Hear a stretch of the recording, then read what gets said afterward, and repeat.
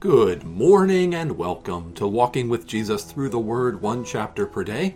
I'm Pastor Jason Van Bemmel from Forest Hill Presbyterian Church. It's day 401. We are well into the month of February. This is the devotional for February 5th, 2023, if you're doing this when we originally posted it. But part of the purpose of this project is so that we have sort of a complete devotional commentary on the whole Bible that's available online for years to come. So you might be stumbling across this in the year 2025 or 2028 or 2031 or whatever. This is day 401 of our 3-year plan of going through the Bible.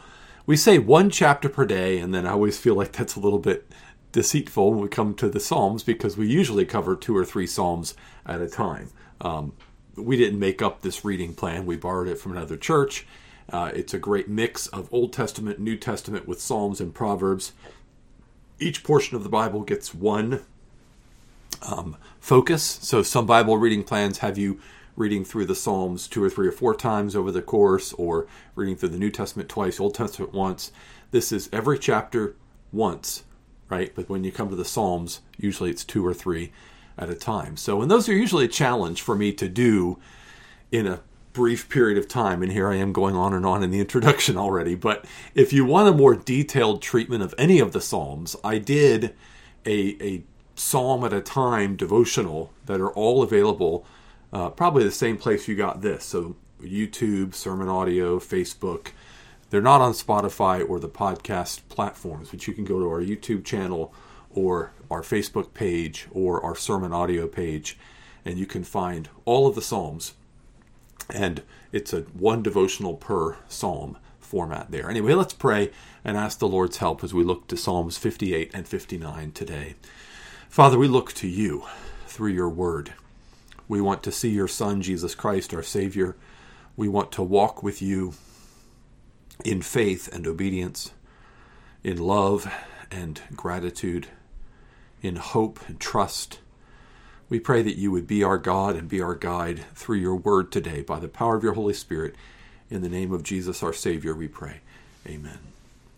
Psalm 58 is written to the choir master according to Do Not Destroy, which is probably the tune that it is set to. And it is a miktam of David. Miktam, we don't know exactly what it means. That's why it's left untranslated. But it probably means a teaching psalm or a psalm for instruction. Do you indeed decree what is right, you gods, or you mighty ones? Do you judge the children of man uprightly? No. In your hearts you devise wrongs. Your hands deal out violence on earth. The wicked are estranged from the womb. They go astray from birth, speaking lies. They have venom like the venom of a serpent, like the deaf adder that stops its ear so that it does not hear the voice of charmers or of the cunning enchanter. O God, break the teeth in their mouths. Tear out the fangs of the young lions, O Lord. Let them vanish like water that runs away. When he aims his arrows, let them be blunted. Let them be like the snail that dissolves into slime, like the stillborn child who never sees the sun. Sooner than your pots can feel the heat of thorns, whether green or ablaze, may he sweep them away. The righteous will rejoice when he sees the vengeance. He will bathe his feet in the blood of the wicked. Mankind will say, surely there is a reward for the righteous. Surely there is a God who judges on earth. That is Psalm 58, and it's a tough one. On one level, we can say that this shows us what human nature is really like. It teaches us about our own natural condition. You can lay this alongside Romans chapter 3 or Ephesians chapter 2, and you can see that this is unfolding for us the natural condition of all people. We go astray from birth speaking lies. Let's look very briefly at these two other passages just to see what we mean by that. In Romans chapter 3, starting in verse 10, as it is written, none is righteous, no, not one. No one understands, no one seeks for God. All have turned aside. Together they have become worthless. No one does good, not even one. Their throat is an open grave. They use their tongues to deceive. The venom of asps is under their lips. Their mouth is full of curses and bitterness. Their feet are swift to shed blood. In their paths are ruin and misery, and the way of peace they have not known. There is no fear of God before their eyes. Now we know that whatever the law says, it speaks to those who are under the law, so that every mouth may be stopped, and the whole world held accountable to God. That's talking about all people by nature. No one does good, not even one. There is no one righteous. And what does Ephesians 2 say about us as believers, what we were? And you were dead in the trespasses and sins in which you once walked, following the course of this world, following the prince of the power of the air, the spirit that is now at work in the sons of disobedience, among whom we all once lived in the passions of our flesh, carrying out the desires of the body and the mind, and were by nature children of wrath, like the rest of mankind.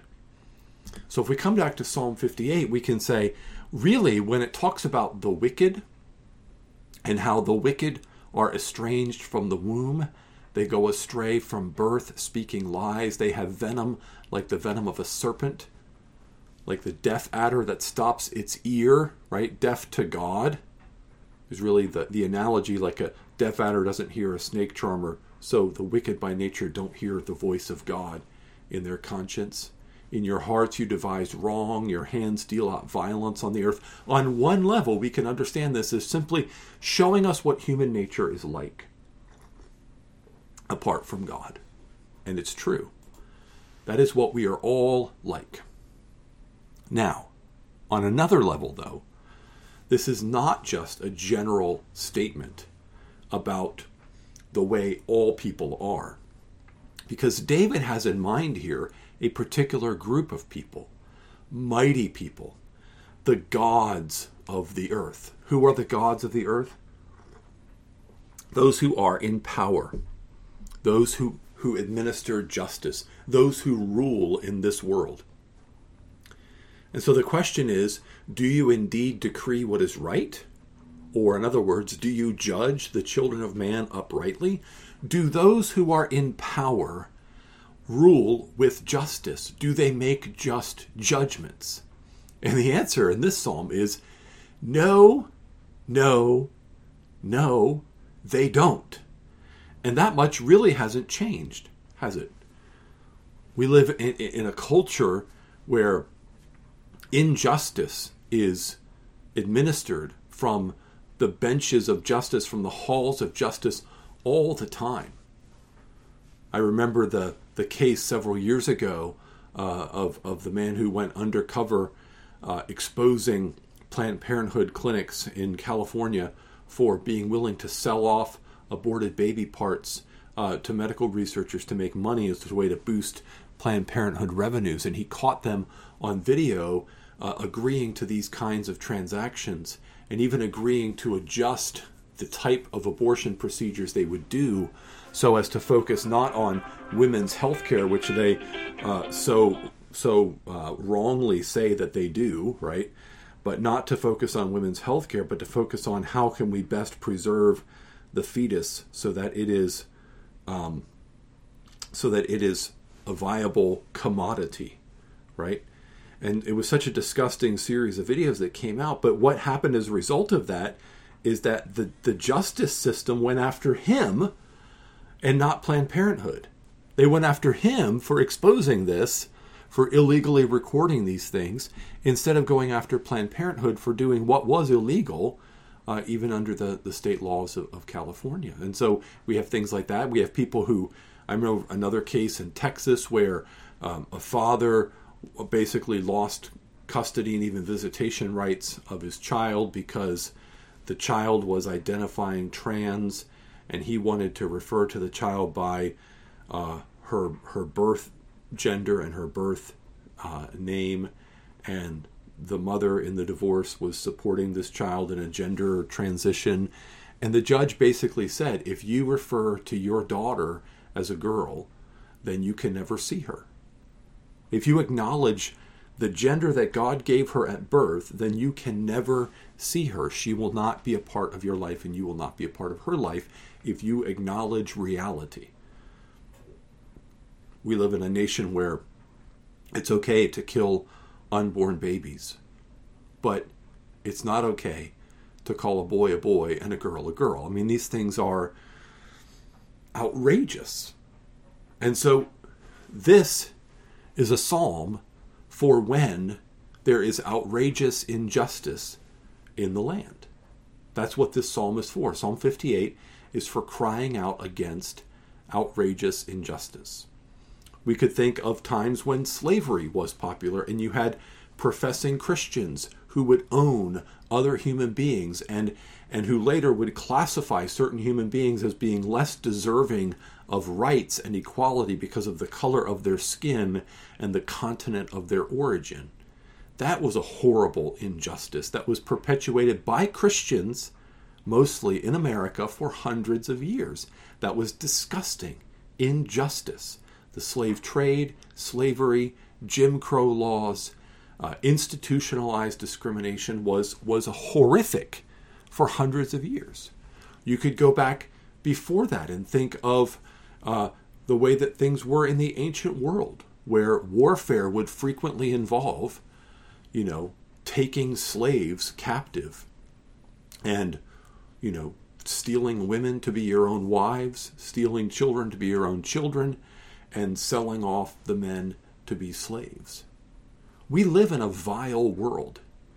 You could go to anywhere in the world and you could see present-day examples of grave injustice, and you can trace back a history of a long line of grave injustice. And that's what Psalm 58 is really all about. Psalm 58 is really all about praying against institutionalized, empowered injustice. And it is an imprecatory psalm. An imprecatory psalm offers imprecation, calling down God's curses on those who perpetuate wickedness in the world. So we could think of places where Christians are being persecuted for their faith. We can think of places where wars are being conducted unjustly. Now, some people are uncomfortable with imprecatory psalms. They say, as Christians, we're called to love our enemies and turn the other cheek. We are called to love our enemies and to turn the other cheek. But that doesn't preclude us from calling upon God for justice. One of the places where we see imprecation in the New Testament is in Romans chapter 12.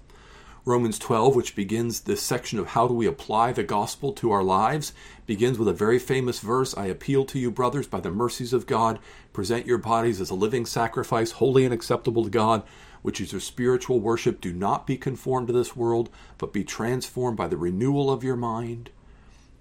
Well, what does this transformed life look like?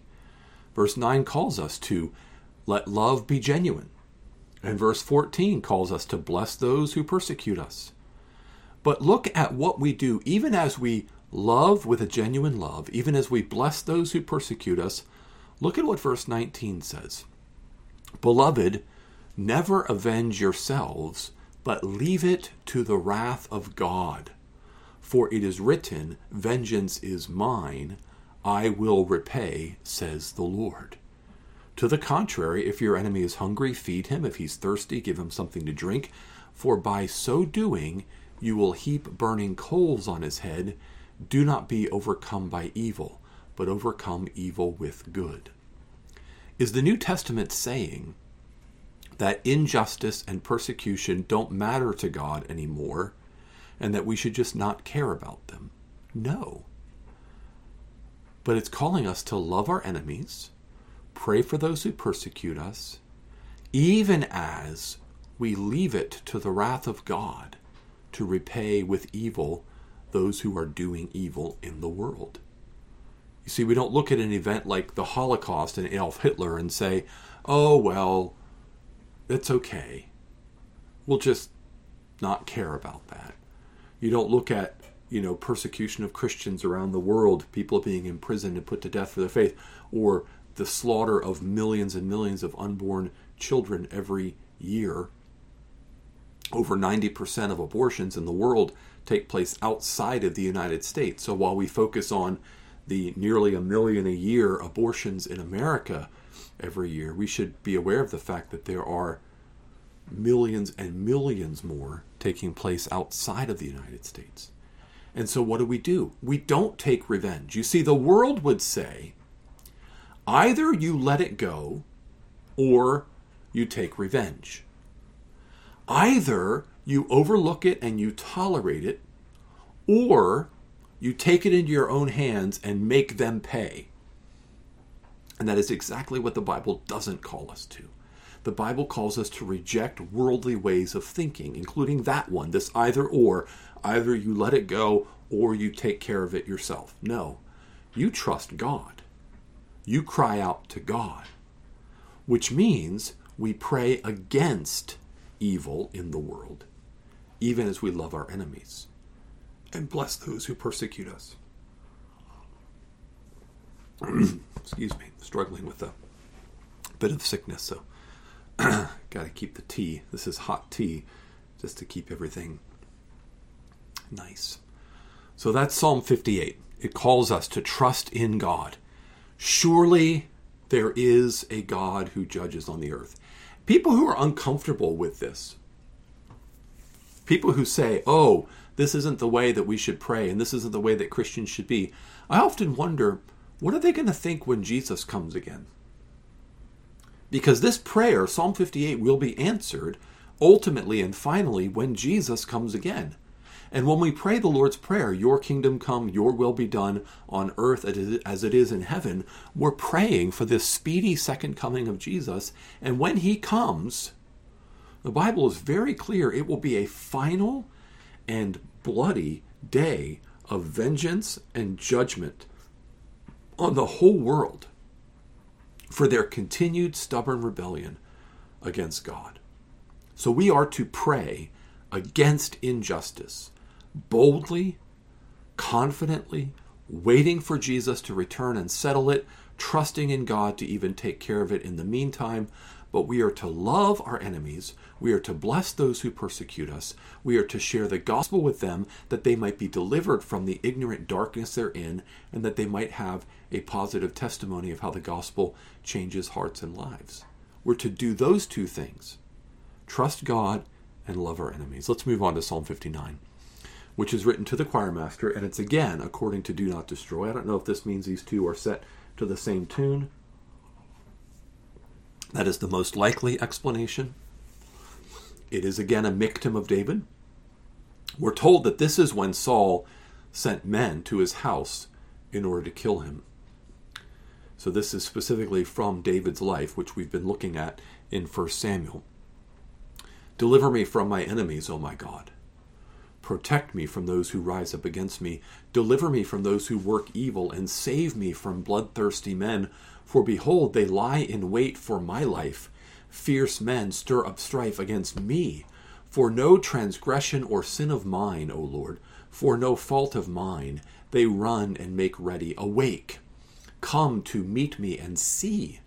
You, Lord God of hosts, are God of Israel. Rouse yourself to punish all the nations. Spare none of those who treacherously plot evil. Selah. Each evening they come back, howling like dogs and prowling about the city. There they are, bellowing with their mouths, with swords in their lips, for who, they think, will hear us? But you, O Lord, laugh at them. You hold all the nations in derision. O my strength, I will watch for you. For you, O God, are my fortress. My God, in his steadfast love, will meet me. God will let me look in triumph on my enemies.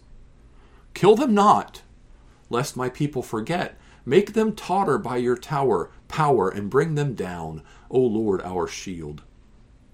For the sin of their mouths, the words of their lips, let them be trapped in their pride. For the cursing and lies that they utter, consume them in wrath. Consume them till they are no more. That they may know that God rules over Jacob to the ends of the earth. Selah. Each evening they come back howling like dogs and prowling about the city. They wander about for food and growl if they do not get their fill. But I will sing of your strength. I will sing of your steadfast love in the morning, for you have been to me a fortress and a refuge in the day of my distress. O my strength, I will sing praises to you. For you, O God, are my fortress, the God who shows me steadfast love. Psalm 59 continues many of the themes from Psalm 58.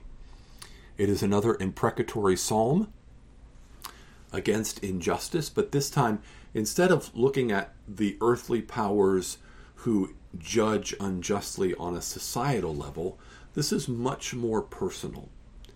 It's still an earthly power, King Saul, but it's personal. David is personally being persecuted, personally being hounded. And he's crying out to God in much the same way, although he is asking, what's he asking for? Protection and deliverance, salvation from this very real threat against his life. He's trusting in God for this. He wants them to be punished, but not killed. I thought that was interesting. Verse 11, don't kill them, lest your people forget, but bring them down. But what I wanted to point out here is one of the things that makes David a man after God's own heart. One of the things that makes the Psalms so wonderful and helpful is that this Psalm 59 goes farther than Psalm 58 in anchoring hope in God. It goes a little bit more extensively and a little bit more in depth into anchoring our hope in God. Verse 8 very much echoes a verse from Psalm 2. The nations rage and the peoples plot in vain, but the God in heaven laughs. The Lord holds them in derision. The Lord laughs at the injustice that wicked men perpetuate, because he knows that he is going to make things right. And he has the power to repay eternally for things that are done in time. And so he says that God is his strength.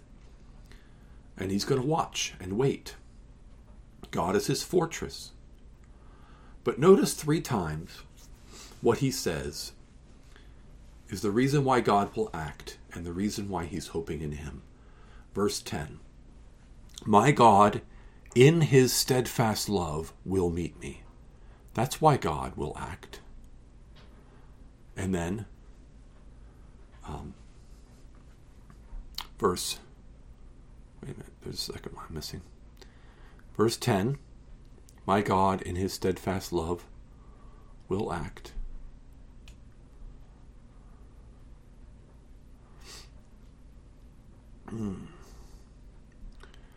And verse 16, I will sing aloud of your steadfast love in the morning, right? And verse 17, the very end, the God who shows me steadfast love. Sorry, my head's a little foggy from not feeling well. So verse 10, verse 16, verse 17, 3 times David says, God's going to act because of his steadfast love for me. I'm going to sing of his steadfast love. And he is the God who shows me steadfast love. This is that wonderful Hebrew word chesed that I've pointed out so many times. If you're familiar with my teaching on the Psalms at all, it's my favorite Hebrew word. It's wonderful. It's how God treats us according to the covenant promises he's made to us and according to his own character of goodness and love and grace to us, not according to what we deserve. So it's God's love, justice, mercy, grace, faithfulness, kindness, tenderness. It's his chesed, it's his steadfast love committed from the covenant he's made with us, which is ultimately fulfilled in Christ, not according to what we deserve. And that's such a wonderful thing. And that's his hope. So David knows God's going to act, not because David is so righteous, but because God is so full of steadfast love. And so he's going to praise God for his steadfast love, and God's going to be the one who shows his steadfast love. Ultimately, this deliverance, this salvation, this rescue from our enemies is fulfilled in Jesus Christ. Every promise of God, 2 Corinthians 1:20 says, every promise of God finds its yes in him. Salvation, deliverance, justice, forever comes because Jesus has taken our sin upon himself on the cross. He's conquered death in the resurrection, and he's coming again to take us home to be with himself. And so we can sing of God's steadfast love in the morning and at midday and at the evening, because God's steadfast love has been fulfilled in Christ. Amen. Well, thank you for joining me for Psalms 58 and 59. I know this was a little bit longer one than normal, but I hope it was good and beneficial to you. Let's pray together. Father, thank you for your steadfast love, fulfilled in Jesus Christ, our Savior. Keep us in that steadfast love today, we pray. In Jesus' name, amen. Amen. Back to 1 Samuel tomorrow. Hope you'll join us for that. And as always, have a blessed day in the Lord.